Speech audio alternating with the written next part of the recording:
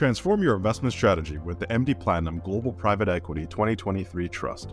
This unique offering, exclusive to physician families, uses non-traditional strategies that allow you to diversify your portfolio and potentially help grow your wealth over the long term. With access to institutional-level private equity opportunities, this solution could be what you need to help you meet your financial goals. Learn more about this limited-time opportunity at md.ca/private equity. Welcome to a special episode of the MD Market Watch podcast. I'm your host, Alex Chung, Content Manager with MD Financial Management. This episode is a playback of a recent webinar hosted by Samantha Finlay, AVP of Sales Readiness, and featuring Julie Petrera, National Lead of Financial Planning Content, and Jean-Francois Bordelot, Senior Practice Manager, Investments. With the U.S. election just around the corner and market volatility on the rise, the webinar was an interesting and open discussion on the possible outcomes, the effect on markets, policy, and the global economy, and of course, the potential impact on your personal finances. So please enjoy. Good evening, everyone, and thank you for joining us tonight. As the election saga continues in the United States, the speculation as to the possible outcomes and their potential impacts continues to increase. And while every U.S. election makes waves on a global scale, several factors at play have Canadian investors feeling an increased amount of uncertainty as we approach November 3rd. My name is Samantha Finlay, and I'm going to be your moderator.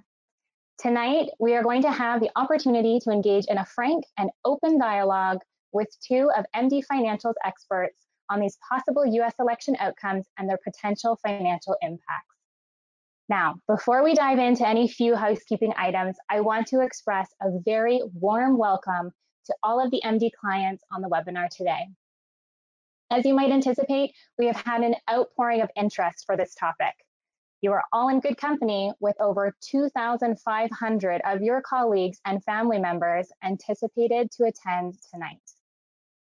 At MD Financial, our success is built on providing the expertise required to address the unique financial needs of physician households right across Canada. While many physicians and spouses like yourself have chosen MD Financial, believe it or not, there are many that have yet benefited from the physician-focused expertise that we have. And perhaps a few physicians or spouses that you might know personally, and physicians we would love to meet. But more about that later. Tonight, we have planned for 60 minutes of conversation. The first 30 to 4 minutes will be focused in on the most popular questions that we have been hearing. And after that, we're going to open it up for a Q&A that will have about 20 to 30 minutes of your questions addressed. Now, given the interest in this topic, we likely won't get through everyone's questions tonight, but we have a large team of advisors waiting on standby to respond to each and every question directly with you over the coming days.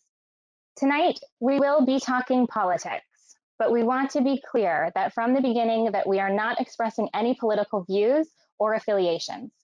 Any statements today are made on the what if and are meant to represent a balanced view of all outcomes with a focus on economic matters. It is not a review of each candidate's social politics.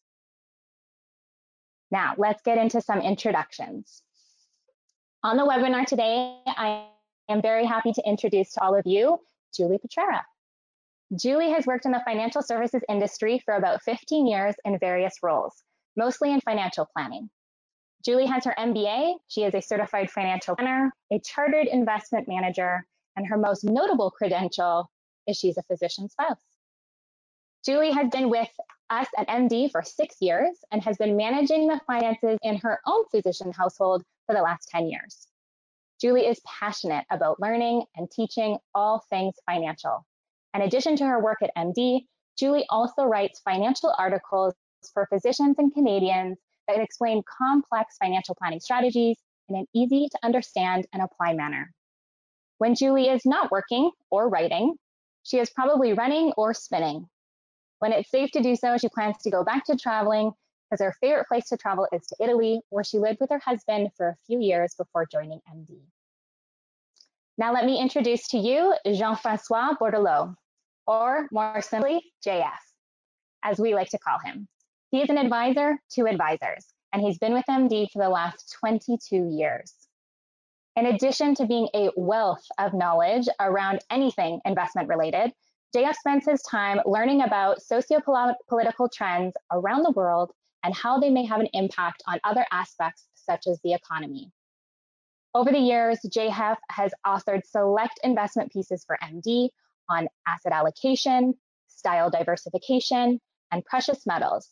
And he's even been quoted in industry publications on topics such as cryptocurrency.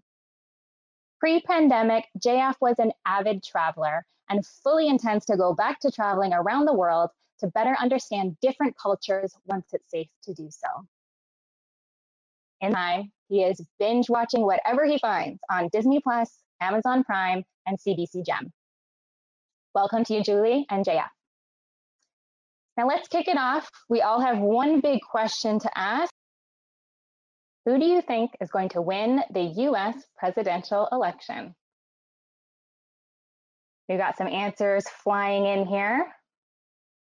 We've got about half of you have voted. That's good. It means you're getting used to the system here. That's excellent. Couple more seconds. I think we've got a clear winner coming in. Sure you won't be surprised. Sounds like on this call, the answer is Biden. Okay, very interesting. Still a few Trump supporters out there and even some independents. Well, let's look to JF and Julie. JF, Julie, I'd love to hear from you on who you think is going to win the US presidential election. Well, I can take that one. So the answer is whoever wins the Electoral College. A quick refresher on how the US presidential election is determined. The winner of the election is not he who is elected by the majority of Americans. Rather, it's the person with the most Electoral College votes. Trump, for example, did not win the popular vote in 2016, but was elected president. Each state essentially has an election to elect electors, who will then vote for the president on behalf of their state. Some states have lots of votes, so their vote for the president can really impact the election results. These states include California, Texas, New York, Florida, Pennsylvania, and Michigan. Some of these states are definitely voting one way or another, and the unknown ones are known as swing states because their large vote volume can swing the election one way or another. There are a total of 538 electoral college votes in the US, so whoever wins 270 or more is elected president.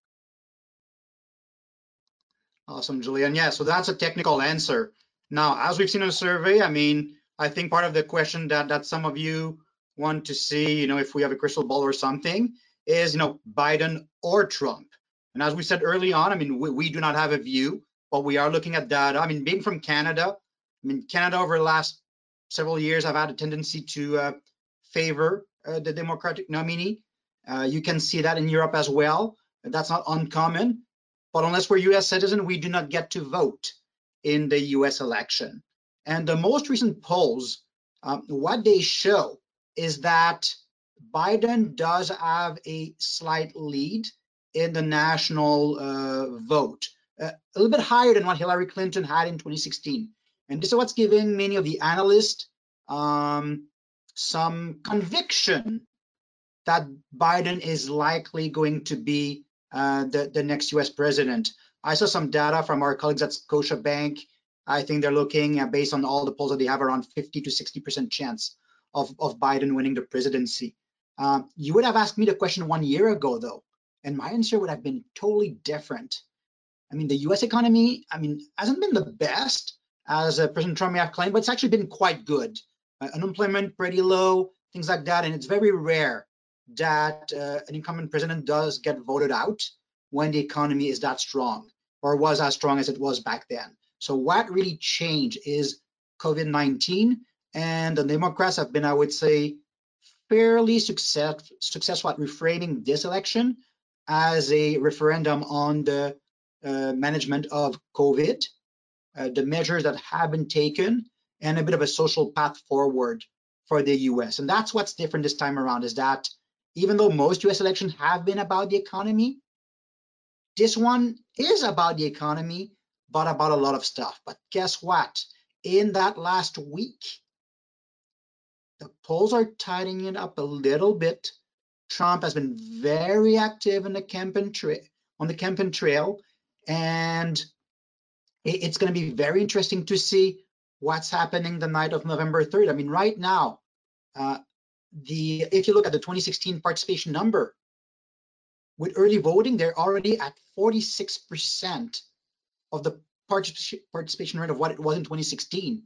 Texas, which was one of the lowest turnout state, is at 91% of where it was in 2016. Florida is around 72%. So voter turnout is significant. What some of these experts say on that is that mail-in and advance voting tends to favor Democrat. Day of poll voting tends to favor the Republican candidate. So we'll see. I mean, it could be clear, it could be tight, but right now, one thing I want to encourage people is that this is not a done deal. As Julie said, it's state by state, it's electoral college, and Biden could be up by 10%, but if that 10% is all in New York and California, it may not matter at the end of the day. So just keep that in mind. Just keep that in mind. That's really interesting. Thank you for that, JF. And thanks, Julie, for that refresher. So how does this all impact the markets leading up to and even following the election? I mean, volatility is something that we see usually ahead of every election and sometimes in the days following the election. There is an index, it's called the VIX. No, this is not the thing that you rub on your body. It's spelled VIX. It's trading on the Chicago Board of Derivative and CBOE. And right now it's at the highest level it's been since about June, at around, I think I saw 40 earlier today. So what this index measure is uncertainty. And what this index is telling us right now is that there's a lot to be uncertain about. Yet the US election, I would argue, is a bit of a drop in the water right now on that uncertainty index. Rising case of COVID, like France has been talking about basically national lockdown coming back. A few months ago they say, no more countries. It's not going to be full lockdown. It's going to be local measures here and there. And now that seems to be a bit more severe than what it was. So we have to be careful not to conclude that the current volatility is totally due to the upcoming US election. It is playing a part of the uncertainty. It is playing a part in the volatility, but this is not the full story. One study I saw about a month ago, I mean, and if I simplify it, said if the equity market, let's say it's up 10% in October, well, then it tends to be down 10% in November or vice versa, because the market anticipates when the president is there, the uncertainty dissipates and market kind of comes back to whatever equilibrium they're supposed to be. So will we see bump? Yes. Will we see volatility? Yes. But it should even out as far as the election is concerned. So. And what happens, JF, if it's not a clear win? I mean, the odds that we do not know who will be the winner the evening of November 3rd is actually quite high. And the reason for that is all the advance voting I talked about. In states such as Pennsylvania, they cannot count the advance ballots until the day of the election. And guess what? There's a lot of them. So the odds that Pennsylvania can say, hey, you know what? Yeah, we can certify the vote, or that the media can say, you know what? Yeah, we've got enough of the result from Pennsylvania to call Pennsylvania one way or another, is low. And Pennsylvania is one of those 4 very important states with Florida, Michigan, and Wisconsin that could determine the presidency. I mean, these are 4 states right now that are really, really tight. Most of the polls give a weak, really weak advantage to Biden at this point in time. And if these 4 states are too close to call, then most network won't call the election. And then whoever might lose won't concede.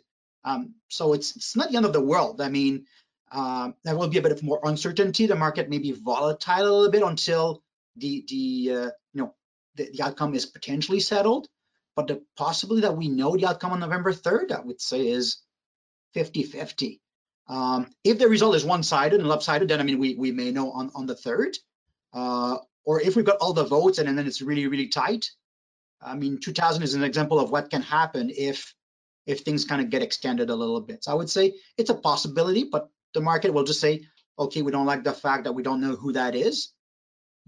But I think, Julie, what are your thoughts on that one? Yeah, I would agree with you. Anytime there's any type of uncertainty, we're likely to see volatility in the markets. What we do know is that there will eventually be a clear win. We just might have to wait a little longer for it to be confirmed. What also matters and can impact investor sentiment and therefore the markets is what happens in the meantime. So those events you mentioned leading up to the official presidential win. So while Americans will vote up until November 3rd, the Electoral College will officially cast their votes on behalf of their states on December 14th, right? So this is the Monday after the second Wednesday in December. The counting of those votes is completed on January 6th, and that's the day of that the official election results are declared. And then on January 20th, the president is inaugurated. So as far as markets go, we could see additional volatility around all of these key dates as investors react to the certainty of the election settling in. So those dates again are November 3rd, December 14th, January 6th, and January 20th. Okay, and so let's fast track like after the election. So depending on who wins, we're likely going to see very different policies that are going to have very, very different impacts on the economy overall. So what kind of comments could you share on that? So let's start with what would actually be very similar. Both Democrats and Republicans right now are running a bit of an America First approach. If you look at the debates in this election, there hasn't been much about foreign policy, and usually that's a pretty important topic, but very little this time around, and very little on global trade. So both parties differently want to protect America. I mean, both said they will have a tough on China stance. For the Democrat, it's around very strong labor protection in any trade agreement that may be negotiated, whereas the Republicans said that we will negotiate more bilateral trade agreement, but again, it's on terms that are perceived to be beneficial or neutral to the United States. So that's what you're seeing right now. So the trade, I would say, is maybe a little bit different, but in spirit is a bit similar, where it's kind of an America First approach. Where there are some big differences, for example, around regulation. The Republicans have very little interest in further regulations in the financial service space. They may actually say, you know what, less is more. Whereas the Democrats said, you know what, we may need a bit more regulation there. Another area where the two are actually aligned is tech companies like the Facebook and Twitter. Both said that not so much that they want to break it down, but they want to review the protections that these firms do have in terms of publishing and being liable and responsible for the content that's posted. And some are wondering whether they are too big and maybe should be broken up and things like that. So there might be pressure on some of these tech companies. Infrastructure, both have plans to spend money. It's in different areas, but the dollar amounts are about the same. It's about $1 trillion in both cases on infrastructure. They just happen to be different kind of infrastructure. Maybe the last aspect, and that's probably the biggest difference between the two parties, is it has to do with the economy, but I would say the social aspect of the economy. And so we can talk about healthcare. So the Democrats have a plan for providing, I'm not going to call it universal healthcare, but a broader healthcare plan for American. Whereas the Republicans on paper, I mean, they're still kind of fighting some of the thing of the so-called Obamacare and rolling back some of these provisions. So very different views on the I'll call it socio-economic aspect. And I mentioned healthcare, but there's a few more areas that are different. So when you look at it that way, that will impact the market differently in some aspect, similarly in others. And yeah, maybe I'll leave it at that for now. JF, do you want to comment on the Federal Reserve and how that fits into all of this? So having nothing to do with the presidential election, but how does that impact market sentiment? Yeah, so that's actually not a fair point. That's a great point, Julie. A lot of focus is put on the president. And even before I go to the Federal Reserve, there's also the House of Representatives, Congress and the Senate. And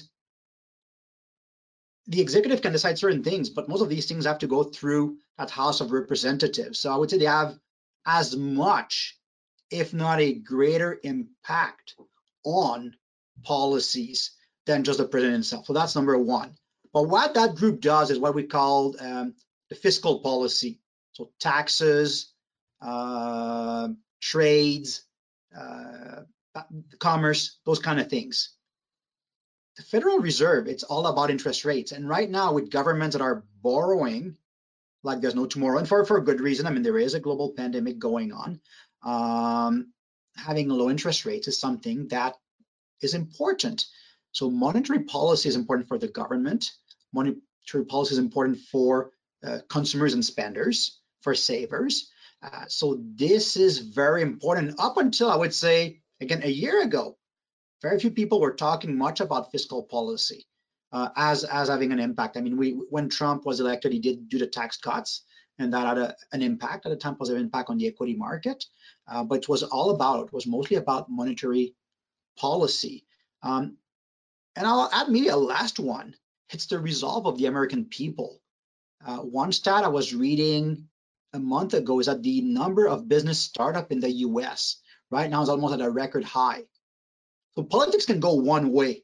The Federal Reserve can go one way, but you put the American people under pressure, whether it's economic or else.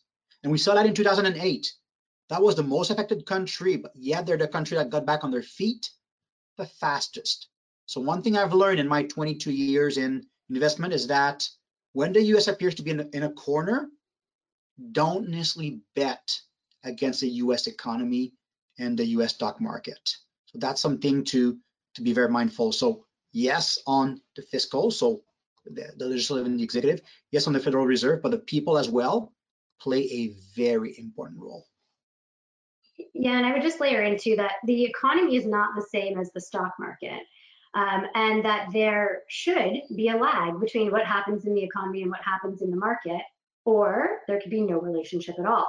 Mm-hmm. So we've seen that. We've seen stock markets go rogue. Markets are the product of investor supply and demand, sometimes described as investor fear and greed. Humans don't always do what they ought to do based on economic policy and how we expect that to play out. Even if we can determine what might happen in the economy based on who we think would be the president, that doesn't mean it's going to show up that way in the stock market. In fact, we typically see most of the volatility leading up to the election, not following the election. And we saw some of this today. Yep, exactly. So what do you expect will happen in the markets? Like, is there any kind of general rule of thumb that we can latch onto? Is there any sort of pattern for reactions, depending on if it is Republican or is a Democratic win? Is there anything we can kind of hold on to? Any rule of thumb there? There's a few things there. I believe we have a little bit of a visual, but while we wait for that, maybe I'll just offer a few thoughts on that. So our colleagues at Scotia Economics actually looked at a number of different combinations. So this is one slide here where we before I get to the Scotia Economics slide, you see here different eras. So red would be Republican, blue would be Democrat. And the one constant that you see is that since the 1930s, or I would say the late 1930s, the market has been going up pretty much regardless of who has been president. Maybe under some regime a bit more than other, but market has been going up for the most part. I mean, you saw like the Bush years, the second Bush years were a little bit tougher, but this is when you had the burst of the tech bubble in 9/11 kind of hitting at the same time. So that would be tough. And then at the end of his tenure, he had the great financial crisis. So pretty difficult, I would say, economic situation for Bush Jr. When he was president. But for the most part, you do see that growth over the years. There's a few stats that we'll talk about, one being a little bit better than the other. But again, to the point where we're talking about earlier with Julie, it's not only about the president, and this is where some of the analysis from our colleagues at Scotia Wealth, what they actually found out is that since 1945, let's say that you had a Republican president with a Republican House. So basically you had a red wave. Market was up on average 13%. But the market was also up 13% if you had a Democratic president with a Republican House. So basically what it says that if the House was Republican, doesn't matter who was the president, market performance would have been quite strong. Then when you had a Democratic president with a Democratic House, so a blue wave, that led to about an 8% return. So lower than 13, but 8%. Historically, since 1945, the worst outcome has been a Republican president with a Democratic House, which has led to a return of 5%. And the reality is that if you look at it in a certain way, in the last 90 years, 56 years, the House has been all Democrat, 20 years it's been all Republican, and mostly since 1995. There's actually been very few years between 1930 and 1995 where both the House and the Senate were, Congress and the Senate were led by Republicans. So the House has been blue for most of the last 90 years. So I don't know, Julie. I mean, it's always nice to look at certain charts, but I'm wondering, I mean, if you've got any thoughts on what we're seeing here. Let's keep that chart up. So I would, point out here that reactions are often short term. So we're seeing that. And then if we talk about the impact that this has on you as an investor, that depends, right, on a variety of things. One of them being your investment time horizon. So if you're investing for 30 years, say you're saving for retirement, which is 30 years away, you're going to need to be invested through 8 or 9 US presidential elections. So you probably don't want to react to any one of those too drastically. This slide shows there's no huge difference between red and blue presidents, right? And if there are any differences, they're very short term.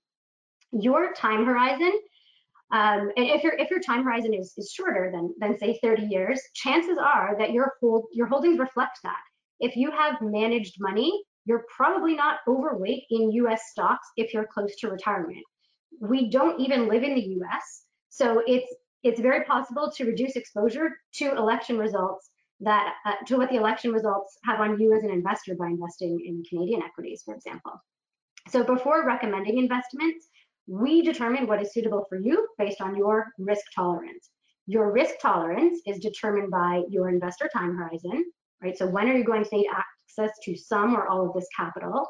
Your investment experience, how comfortable you are with holding different types of investments, your investment knowledge, the portion of the assets you're investing. So does this investment represent your entire life savings or just a small portion of your total assets?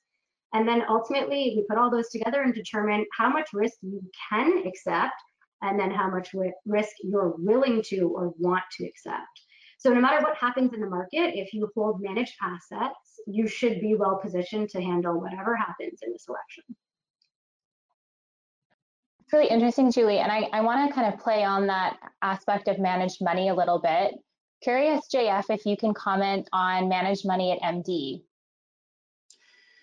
Yes, a couple of things. So, I mean, I'll start a little bit. I'm not going to repeat what Julie has said, but managed money is an integral part of what we do and what we believe. So by managed money, we talk about managed portfolios where we set up the asset allocation, where maybe we try to add value through something we call tactical asset allocation, which is looking at some of the shorter term trend. But shorter term, we're talking 12 to 18 months, not 3 to 6 weeks. So 12 to 18 months. So when we look at those trends and adjust the portfolio just a little bit to try to benefit from those short midterm trends, and then it's hiring professional money manager. Sometimes, I mean, we have some skills, so internally we do manage some money, but also partner with close to 20 different asset managers from around the world. And bringing all that together is how we create a portfolio and how we manage money for the majority of our clients. So yes, we take into account what's going on. But for example, in the US election, what we're trying to do is, okay, let's ignore kind of the pre-election noise. Let's try to see what the election result may be. But again, to try to bet on election results, because of everything that we've said, I would say it's a bit of a futile exercise. I mean, once you know what you're dealing with, then, I mean, there's a few things that are happening. I mean, the money managers can decide to move in and out of a few sectors that maybe are a bit more at risk or may have more opportunities. I mean, earlier I talked about tech, healthcare, things like that. So that would be something that on the days after the election, I mean, the money managers, and right now they've probably have done the exercise already around, okay, well, if Biden wins, would we take some action? Would we do a couple of things? And in most cases, I mean, they wouldn't do anything significant, but the margin, they may decide to trim some gains, put money into things that have been less loved over the last couple of years, like value stocks. I mean, something that we talked about style diversification earlier on, and value as a style of investment hasn't done really, really well in the last 10 years. It's going to come back at some point in time. And there's a belief right now that a Biden win may help. I don't know that for a fact, but that's a belief that some market participants do have. So in a nutshell, so I'm not sure if that's the kind of answer you were looking for that question, but I would say that that's kind of how we're managing money at MD. Thanks, JF. I want to now start kind of playing on another aspect you had in there, a bit of a pivot in the conversation. So the term leader of the free world has often been used to describe the president of the United States.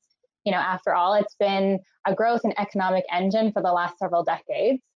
So with what you're talking about with shifts and pivots, I'm wondering if the outcome of this US election might change that. I mean, I love that question. I can't say why, but this is a question that kind of gets me going. So I'll try to keep my enthusiasm for the question kind of in check. But I would say that there's two key aspects here that I'd like to talk about.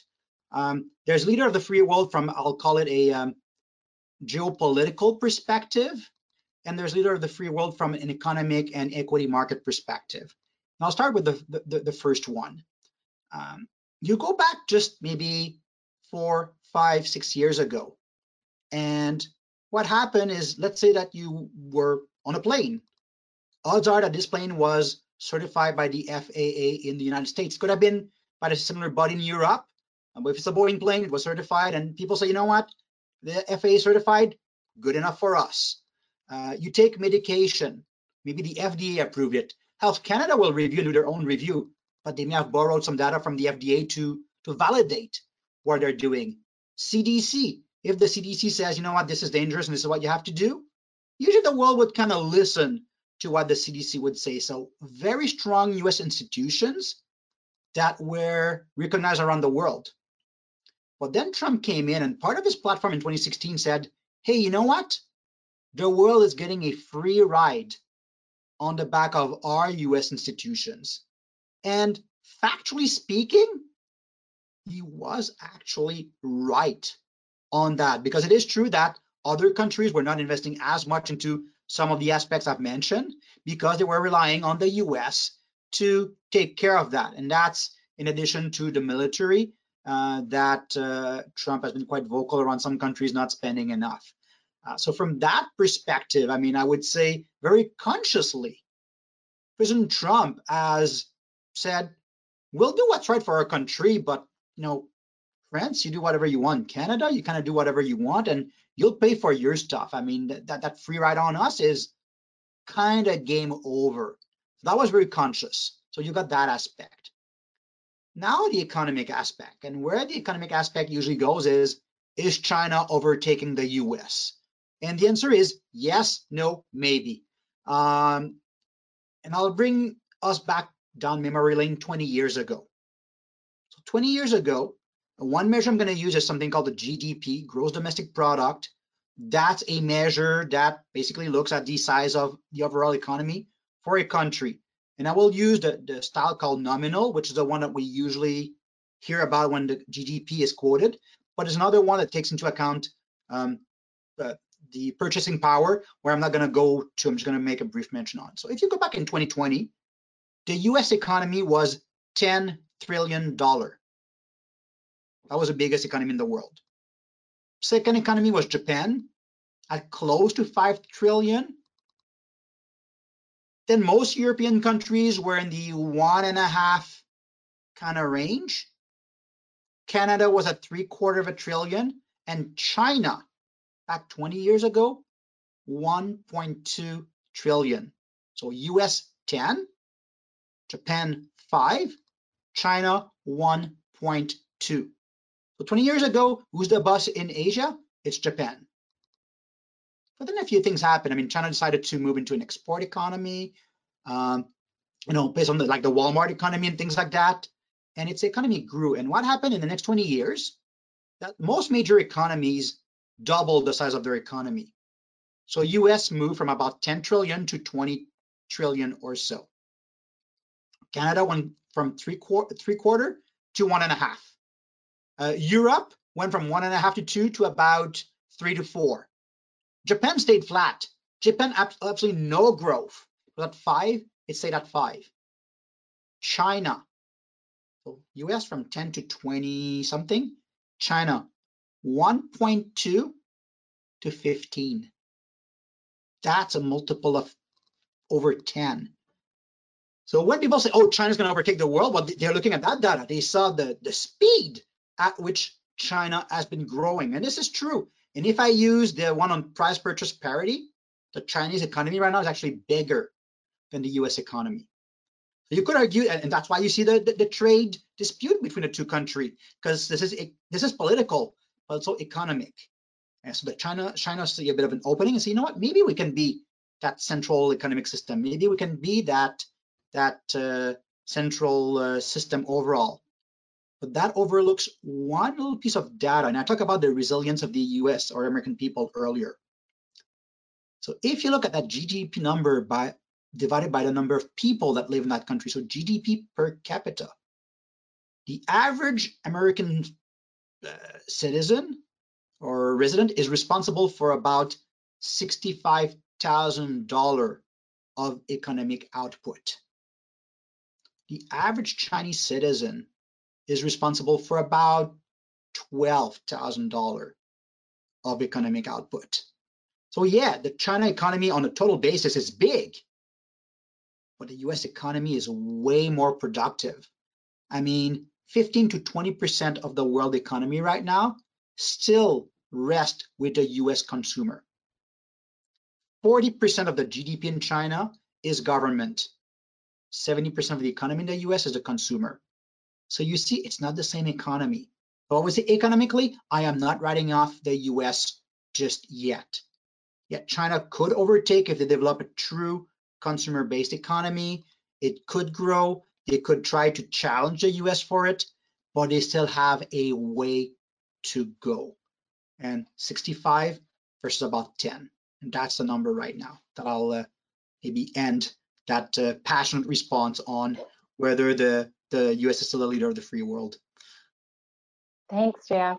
So I'm so curious now to figure out how that relates to the equity markets, like what that means for returns and equity performance. And that's a difficult one to predict. So why don't we turn to the audience one more time?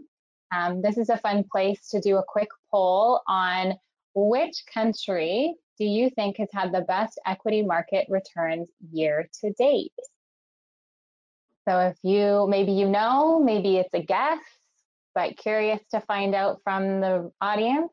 We got lots of folks coming in at about 10% responses, lots more to come in.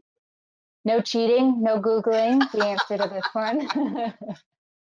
I would say the results appear to be very stable right now. I'm seeing how people are voting, and I know we're not done, but it's somewhat how I expected it, with the US kind of leading. We've got about a third of them coming in. Looks like we might have a clear win here. Yeah. Okay. Yeah. So US leading. JF? I'm not surprised. I'm not shocked. I mean, every time when I do this live or virtual, US either comes up as best or worse. And the reason for that is headlines. I mean, we live in Canada.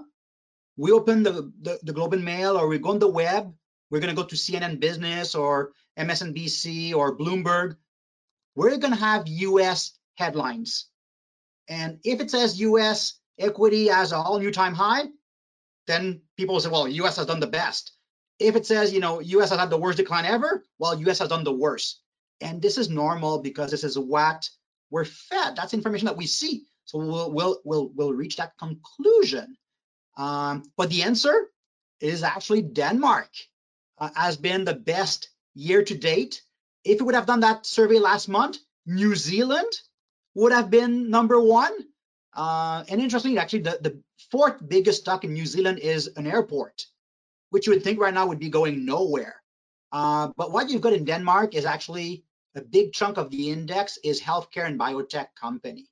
And that explained part of the strong performance there. Taiwan was actually not that far behind Denmark either. So those three countries, Denmark, New Zealand, and Taiwan, year to date have done better than the US. Reality, though, is that Denmark is a very small chunk of the world economy and the world stock market. So is New Zealand, so is Taiwan. So if we look at the big economies, yes, the US has been one of the best performing. China has actually outperformed everybody else. Didn't put on a survey not to skew the result, but China has done actually fairly well this year. The US have done good as far as developed traditional markets. But as I said, it's that's why I always tell people, look beyond the headline. Go read on page 3 of the newspaper to get those stories, or if you're on the web, click on those related links if they appear safe. Sometimes you may get on weird pages if you click on those related links. That's a good point, JF. And I just want to say thank you for reading the second and the third page of the paper for me. I appreciate that. Pleasure. So I'm curious to now bring this conversation home to Canada, right? We've talked a lot internationally. We've talked about the United States quite a bit. I'm curious to know your thoughts, JF, on how you think the Canadian markets might react to all of this. I mean, we've got a couple of trends already at play in Canada without the impact of the US economy that we need to look into. The price of energy has been kind of up and down. Energy remains a very significant part of our equity market and a significant impact on the fortunes or the wealth of residents in a few provinces in Canada. So that's kind of a bit of the headwind that we've had. I mean, there was a point this year where oil prices were close to zero. They've recovered nicely since then, and that sector has done better, but it's not at the level where it needs to be to kind of be sustainable and profitable. So that's even before the result of the US election. Manufacturing is kind of coming back.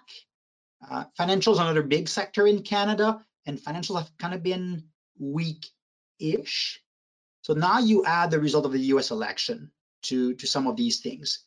And so Biden has been on the record that he's not too keen on continuing things such as Keystone XL, which could mean that the pipeline maybe gets canceled or gets more expensive to build.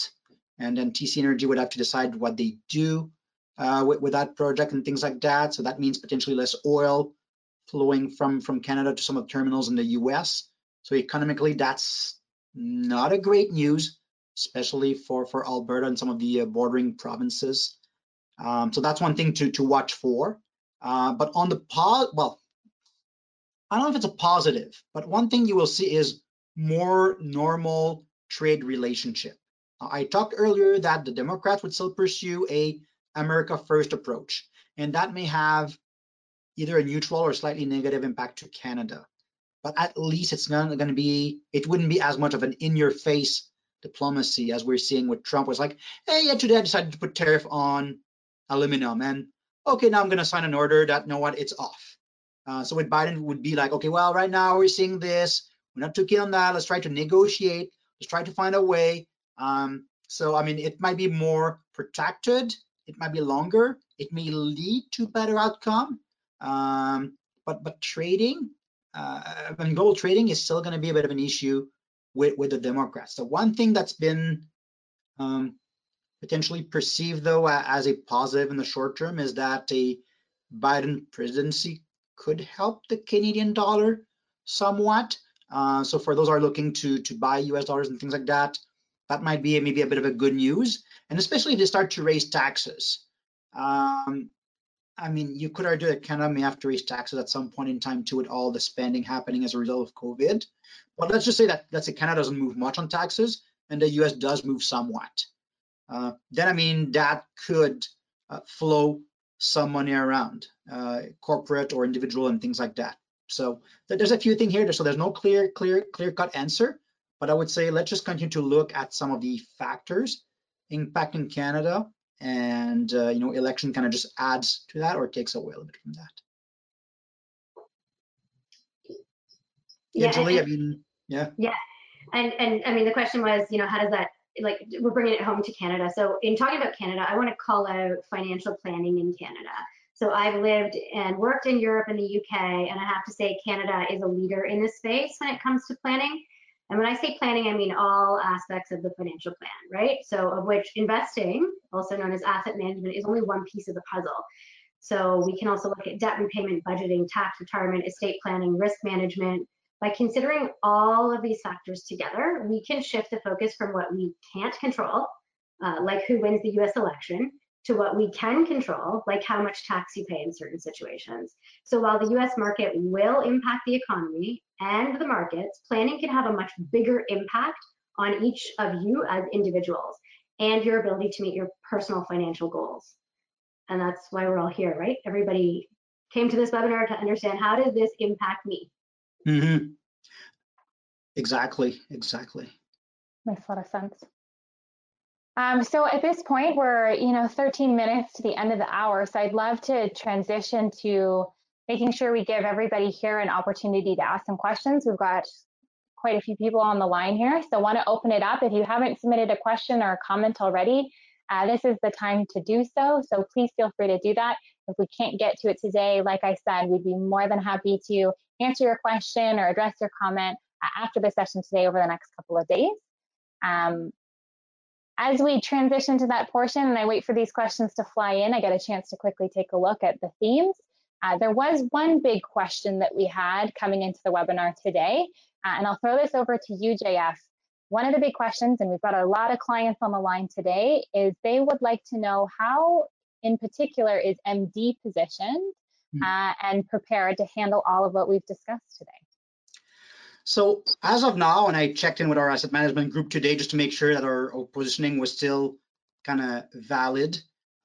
So 12 to 18 months, we do believe that, regardless of who is elected US president, the COVID situation at some point in time is likely going to normalize, which will lead to pretty strong or stronger than usual economic recovery, which bodes fairly well for the equity market in probably, let's say, 2021 and or 2022. So from that perspective, we do have a very slight bias toward equities versus the more defensive fixed income. And from a regional basis, we still favor the US. The US has a lot of momentum right now, although the last couple of days, I mean, we've seen some gains being taken, but there's still quite a bit of momentum. We talk about some of the pressure on Canada, but Canada is not a bad place. I mean, emerging market has been coming back strongly as well. International equities has been a little bit of the weak spot or weaker spot with Canada, but US and EM have seen some wind at their back. International and Canada have seen a bit of headwind, but one thing that we do have is, again, there's a few other weights that we have, but the most notable one would be a very slight overweight to US equities. Okay, thanks, Jeff. And what about from your perspective, Julie? How can we here at MD help physicians on the line? How are we positioned from a financial planning perspective? Yeah, we know physicians, right? We know how different events impact physicians, or we learn how they do very quickly. So let's take COVID, right? Physicians were disproportionately impacted here. We spoke to our partners, the PTMAs, provinces, and we determined how physicians and their households were impacted and how we could help.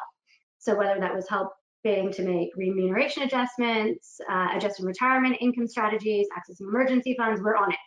So, to answer the question, how is MD positioned to handle all of what we discussed? We know positions and we get in position to handle anything that impacts them financially. Okay, great. So I do have one question that seems to be coming up quite repeatedly, and we've touched on it a little bit, but just briefly, and it's all about currency. So the question in particular is all around converting US dollars to Canadian dollars or back and forth. And is there anything we should consider around timing of that?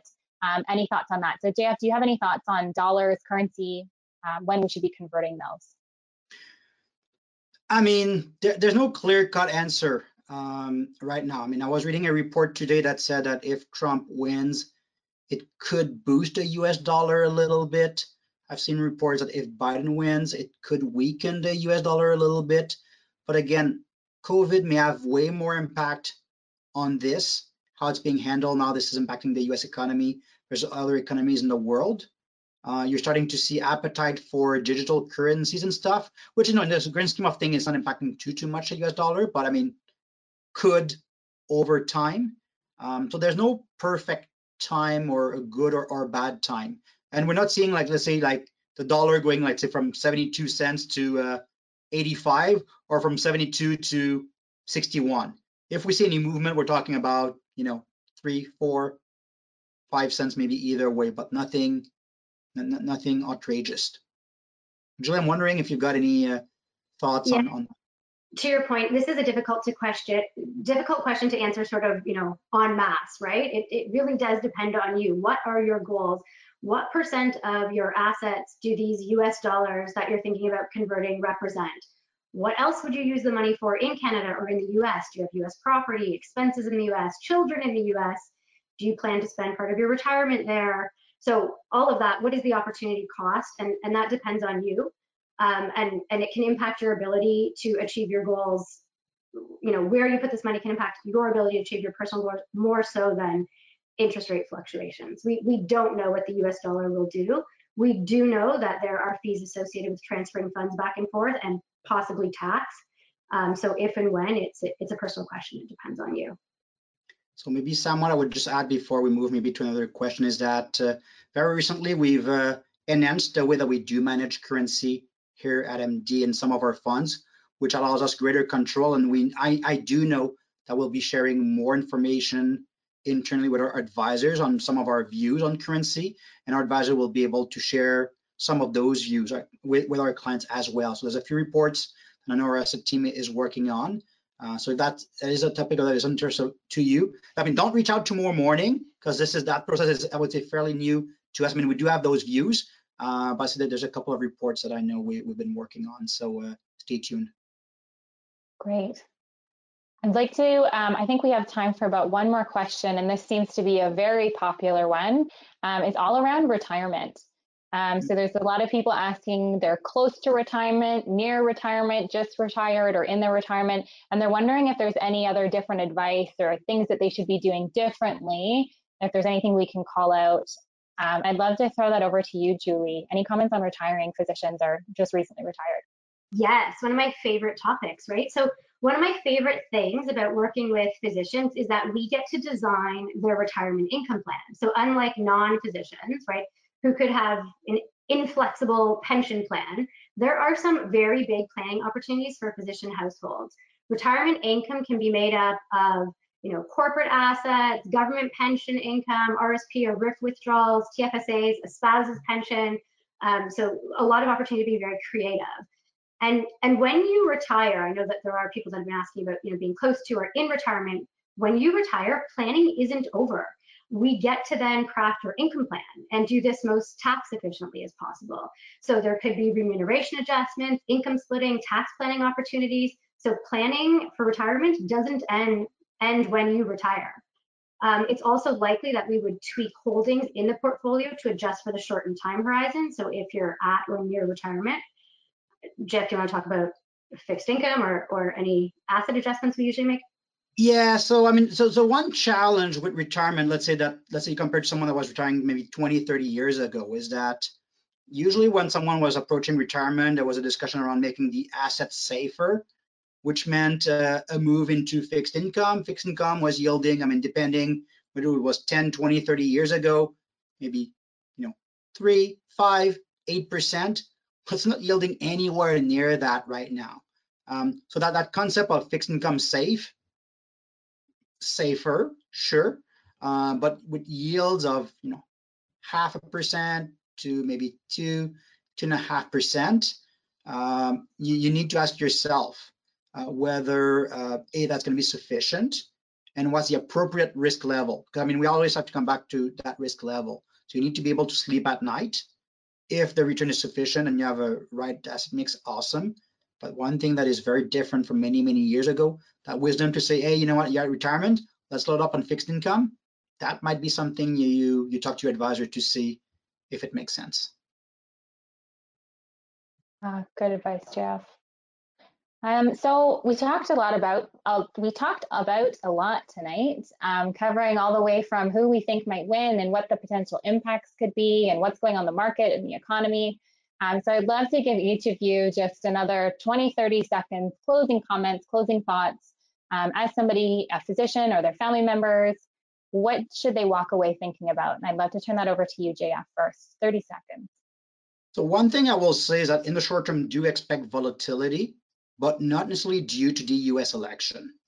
You've got the situation with COVID, you've got valuation in certain stocks, so the value growth, I didn't spend too much time on that, but something to keep an eye on. So do expect some volatility, but keep an eye on that longer term plan, that longer term goal as the end game. So I'm not saying ignore the noise, but try to live with it. Great advice. Julie?